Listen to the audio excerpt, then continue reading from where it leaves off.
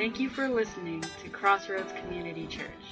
At Crossroads, our mission is to be the church by exalting the glory of God, sharing and showing the love of Christ, and inviting others to be recipients of Christ's love.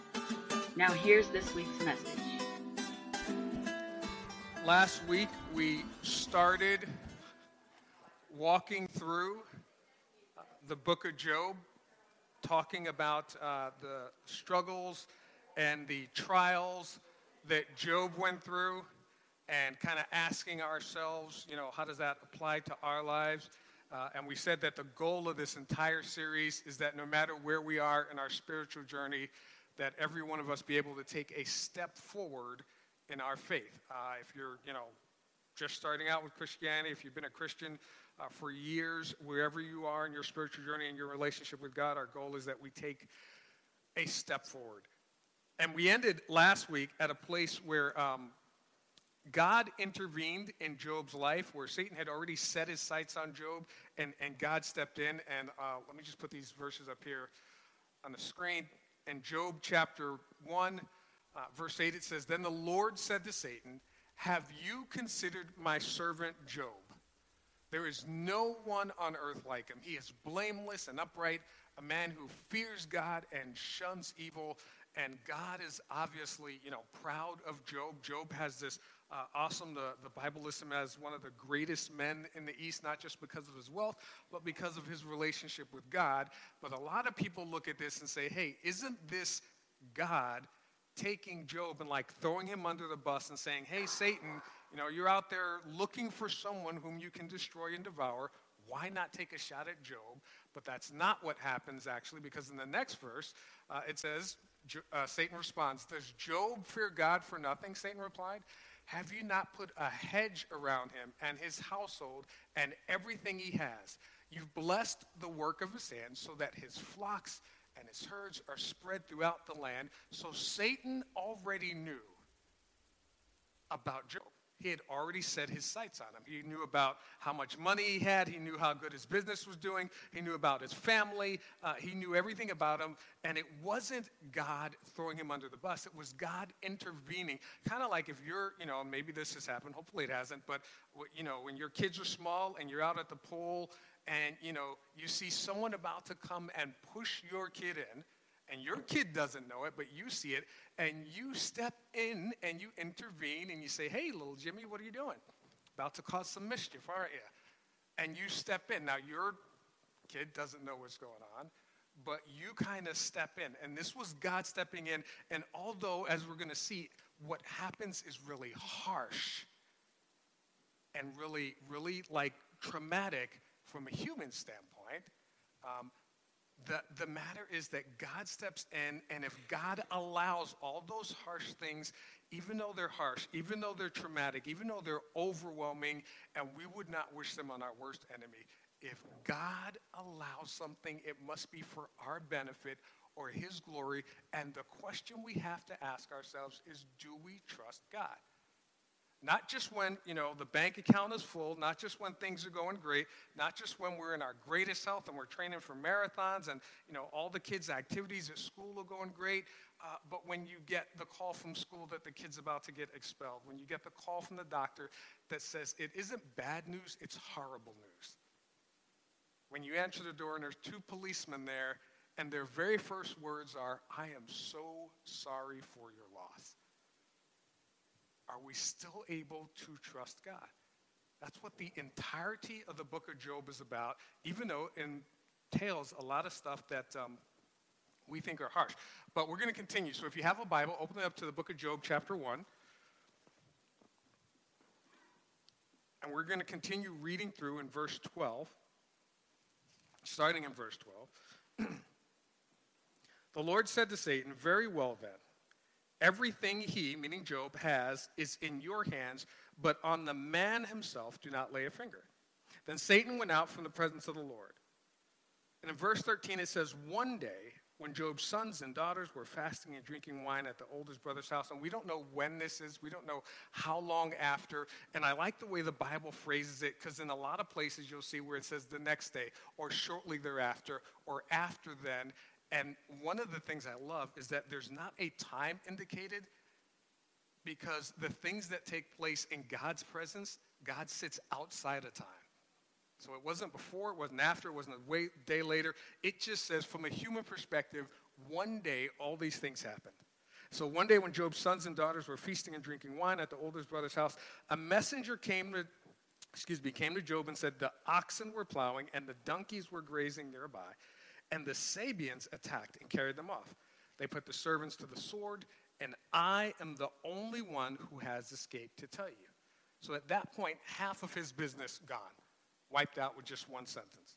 While he was still speaking, another messenger came and said, the fire of God fell from the sky and burned up the sheep and the servants, and I am the only one who has escaped to tell you. So now, almost all of his gone, 3/4 of his business gone. And there's a lot of speculation, because some theologians believe that when it says the fire that fell from the sky, they think that can't possibly be lightning, because lightning wouldn't cause, that big of a fire.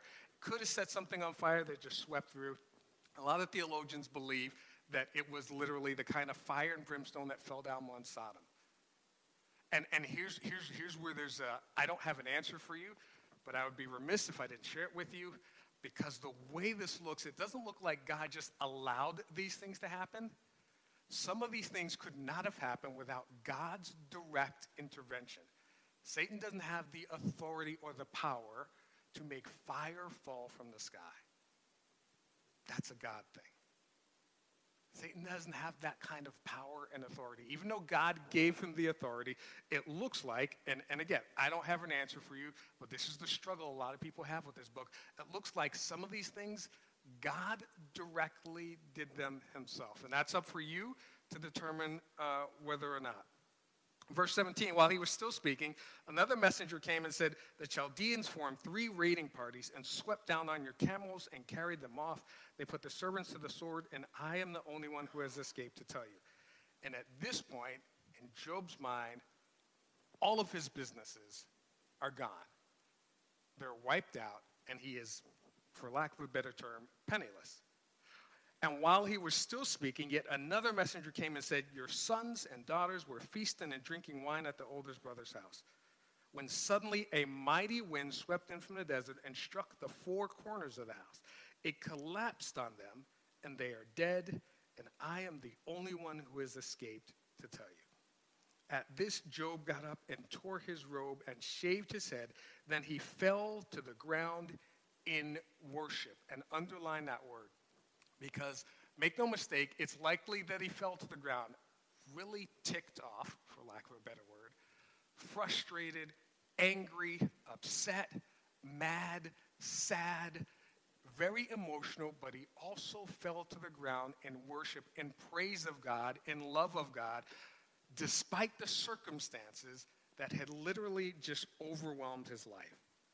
And he said this, verse 21, and said, naked I came from my mother's womb, and naked I will depart. The Lord gave, and the Lord has taken away. May the name of the Lord be praised. And in all this, Job did not sin by charging God with wrongdoing. Now understand that Job was grieving. At this point, he's dealing with a monumental loss. He's lost his business. And it's likely that when the first guy came up and said, the sheep or the oxen, I forget which one, the donkeys, and they were all destroyed, and all of the servants with them, if you think about it, it wasn't just his business that he's lost. Those servants were likely people that he knew. His friends, his acquaintances. It's not likely that he found some guy yesterday and sent him out with all of his donkeys, because that guy could just take off.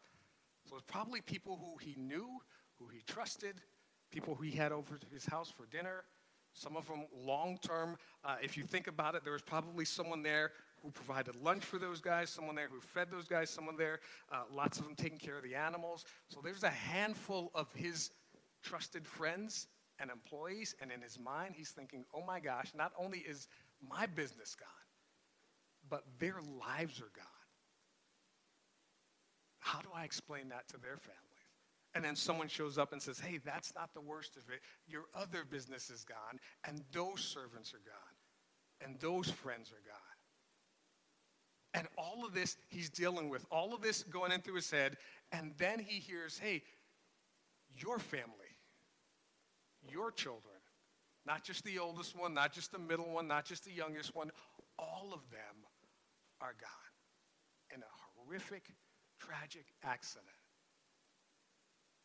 And I don't think it's just, and I'm not trying to say that the Bible is wrong, but I don't think it's just worship that drives him to his knees. I think it's grief that drives him to worship God, because he has nowhere else to turn.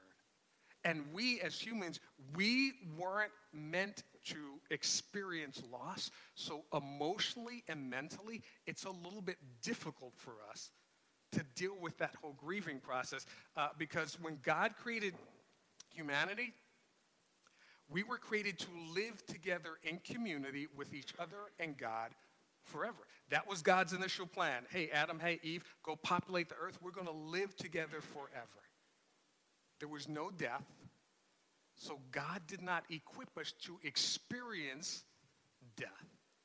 And when we're dealing with the loss of a loved one, it drains on us emotionally and physically and mentally and spiritually, because it's not something we're accustomed to.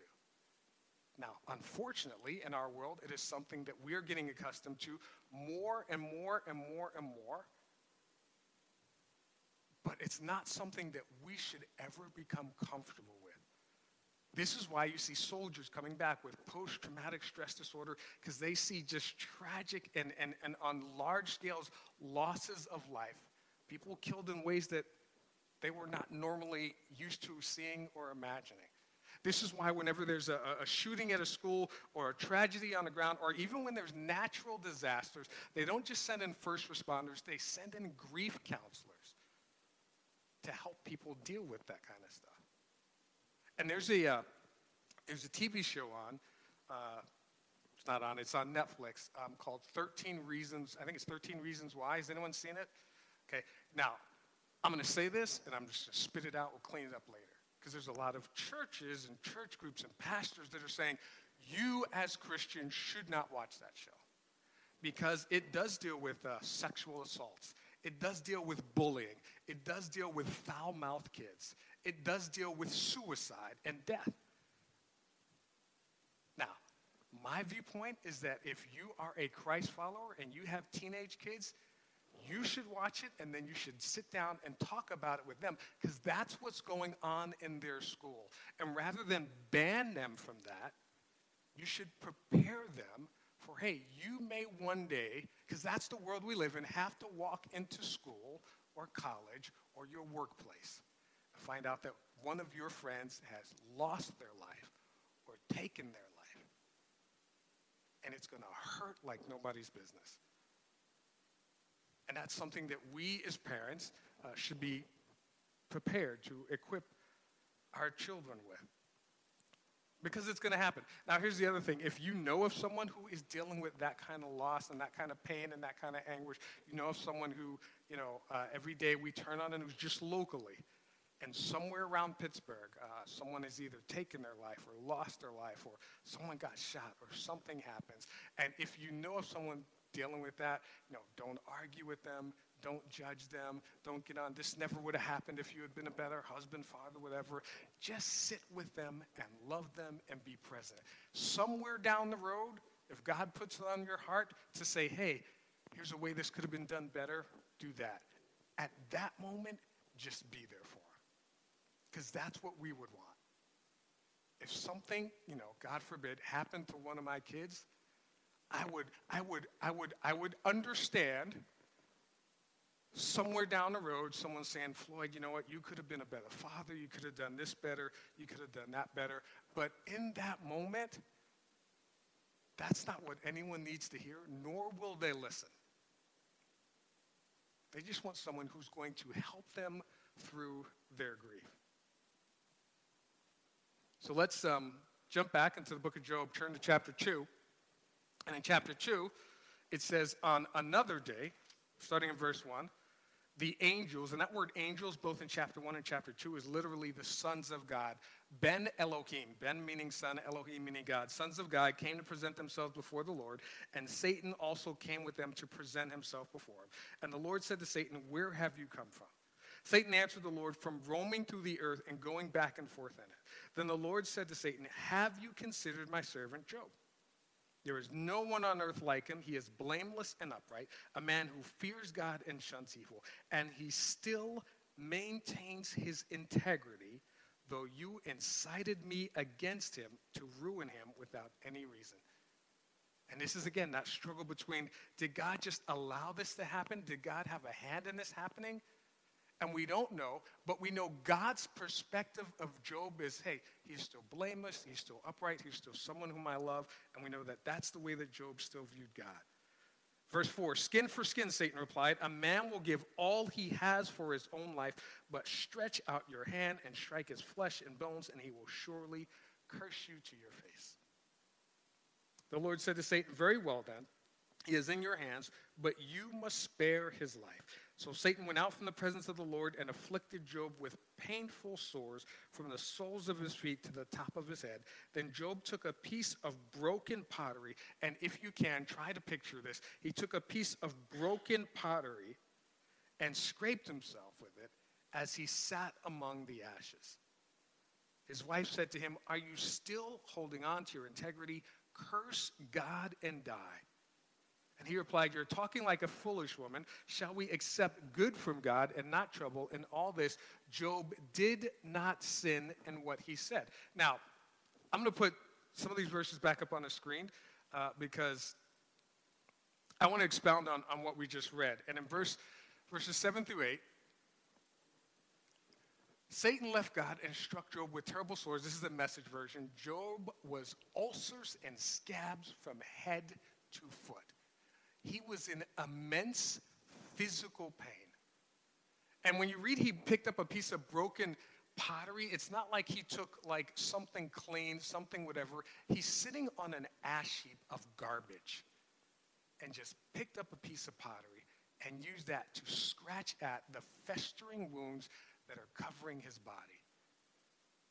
He is in emotional pain. He is in physical pain. And some theologians speculate, and I kind of lean toward this too, that at that time, you and I, we put the trash out, and we hope that the guys come on time and pick it up, and then we put the bins back in. At that time, what they would do is somewhere far removed from the house, they would go and they would just burn the trash because there was no garbage pickup service.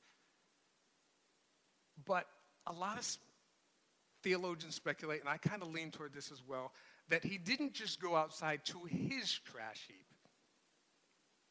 It is likely that he went to either the trash heap where one of his businesses, the fire that dropped from the sky, or he possibly went to the rubble, the cleanup where all of his children died.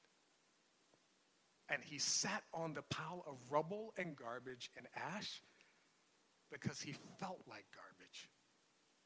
Because he is emotionally broken. He's lost everything. He's financially ruined. Not only did he lose all of his children, but again, his servants, his friends, his co-workers, all gone. And at some point, either before or after, he had to go to their families, one after another, and say, "This is what happened to your husband, your son, your child."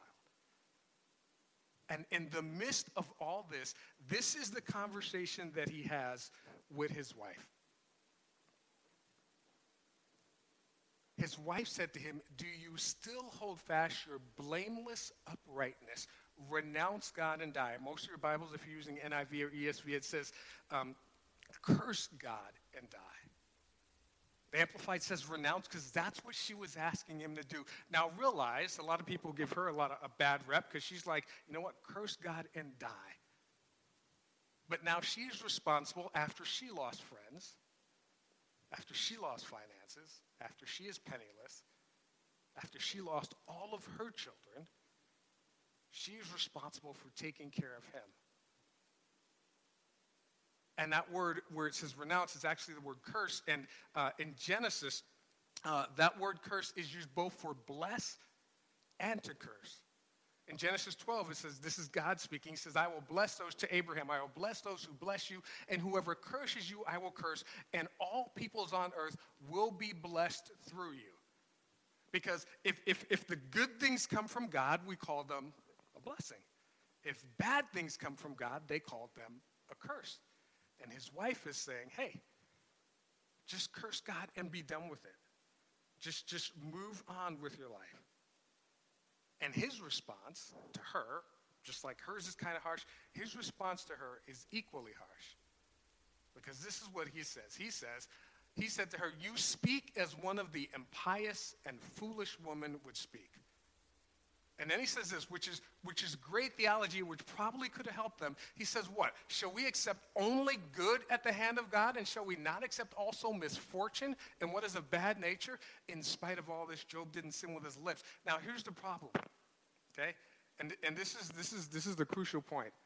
That word for foolish literally means stupid, disrespectful, vile, and wicked.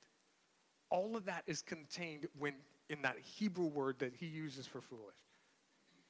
So his wife comes up to him on this garbage heap as he's scraping himself and disease-ridden and in pain and anguish, and she says, curse God and die.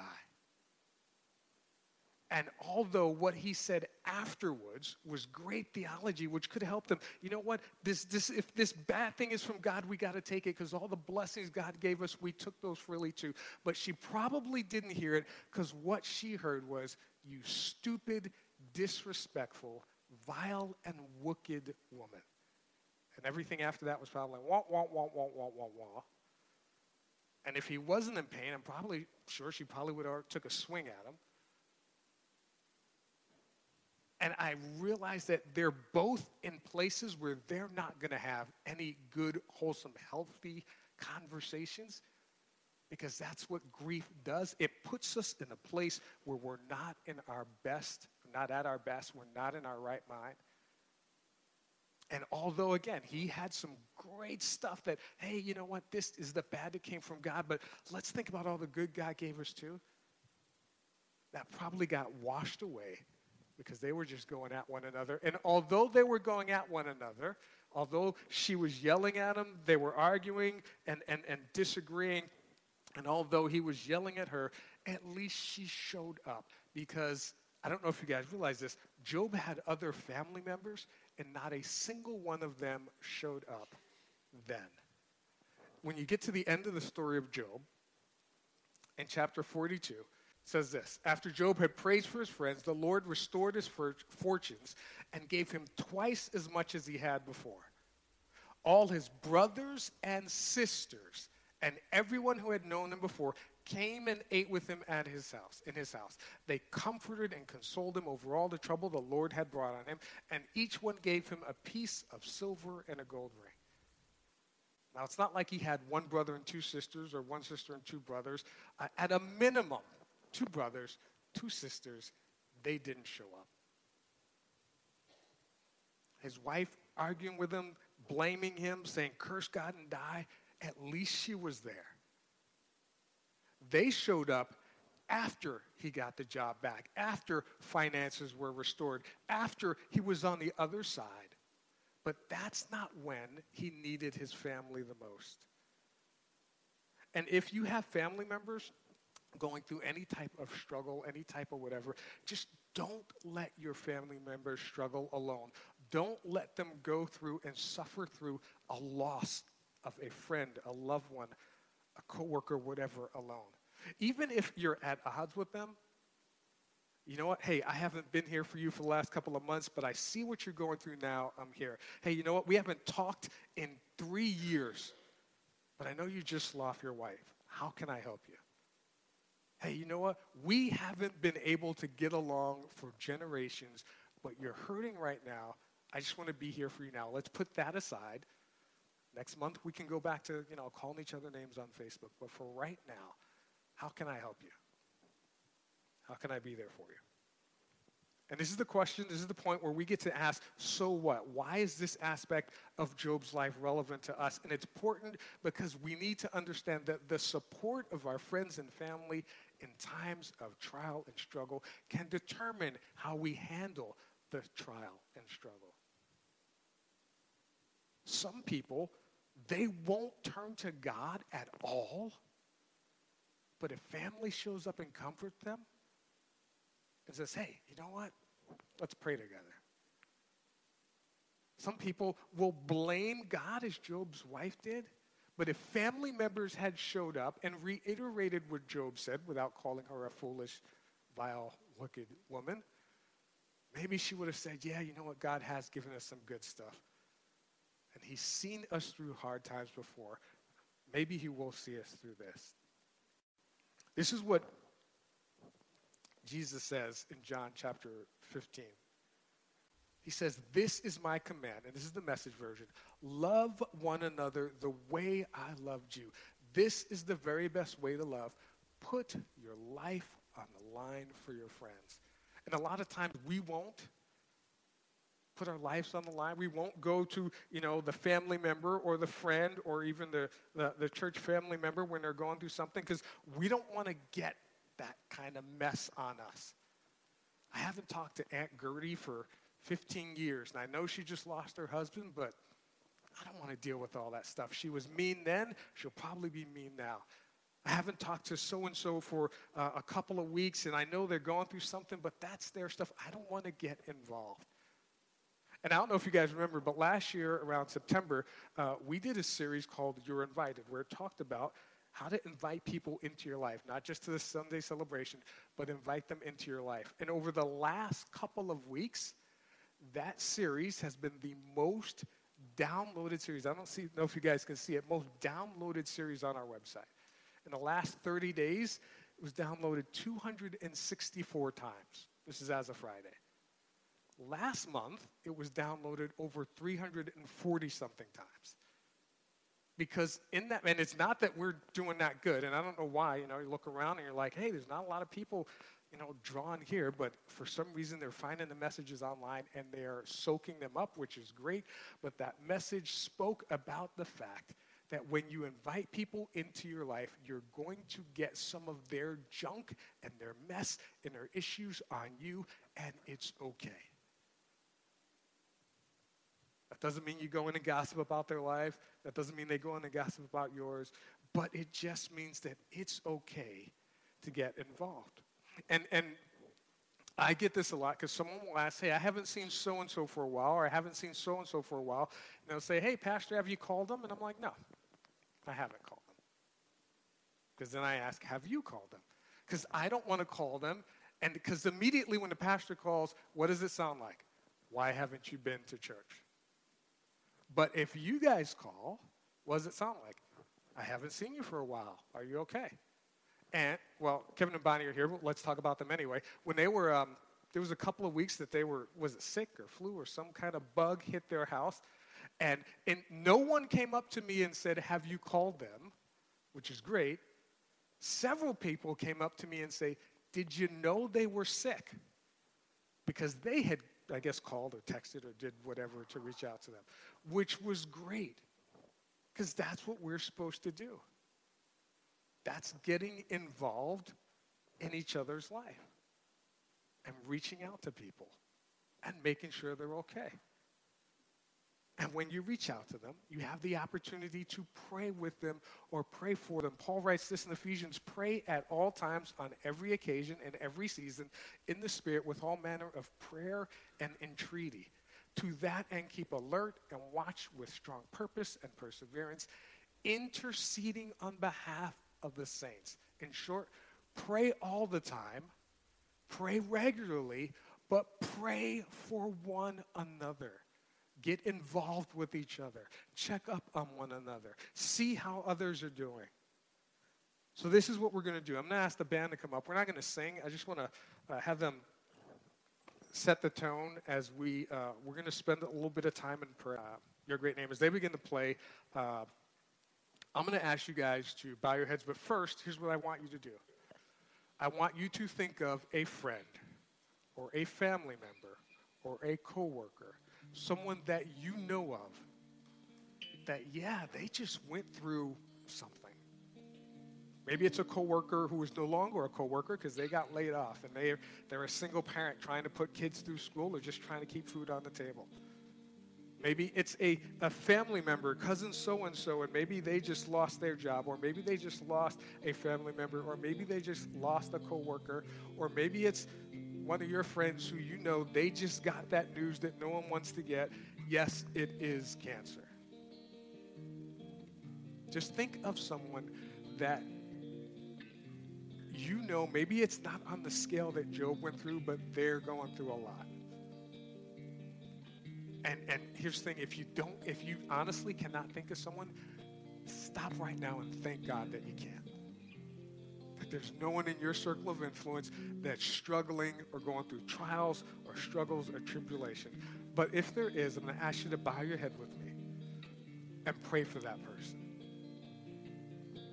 So God, we lift up the family member, the coworker, the friend that you just laid on our heart. Whether it's because of financial issues or medical issues, maybe it's a cousin or a brother or a sister or an uncle or a nephew, and they're going through relationship issues. They're struggling to keep their marriage together. And you know that God has so many words of wisdom that you could speak into their life, but you didn't want to get their junk on you. God, we pray that you would not just bring those people to mind, but put it on our heart to reach out to them, not to tell them how to run their life or deal with their marriage or how to get another job or how they should have been on time or to keep a job, but just to show up. Say, I'm here for you. How can I help you? God, we thank you that, as your word says, when we were at our worst, when we were enemies of you, is what the Bible calls us, that you stepped in a huge way to bear our burdens and to get all of our mess on you, all of our sin, all of our wrongdoing, all of our frustration, all of our iniquity, all of the things that separate us from God. You stepped in and took it all upon you. And for that, we thank you. And we know you're not asking us to take all of that on for someone else. You're just asking us to be there for them, to love them, to encourage them, and to, as you allow, to pray with them and pray for them. So we pray for healing for those that need healing, for a reconciled relationship for those that need that. We pray for marriages to be made whole, families to be made whole, finances to be restored, bodies to be healed. All by the power of your name, Lord. God, we thank you so much. We pray again that you would bless us as we go. We thank you for the right that we have to gather on a Sunday morning or whenever we want and lift up your name in song and prayer or in praise. We thank you for those rights. We thank you for those privileges. And we thank those people who gave their lives so that we can have those privileges. And we pray that we keep that in mind as we celebrate this Memorial Day. We pray these things in Jesus' name. And everyone said, amen. Amen.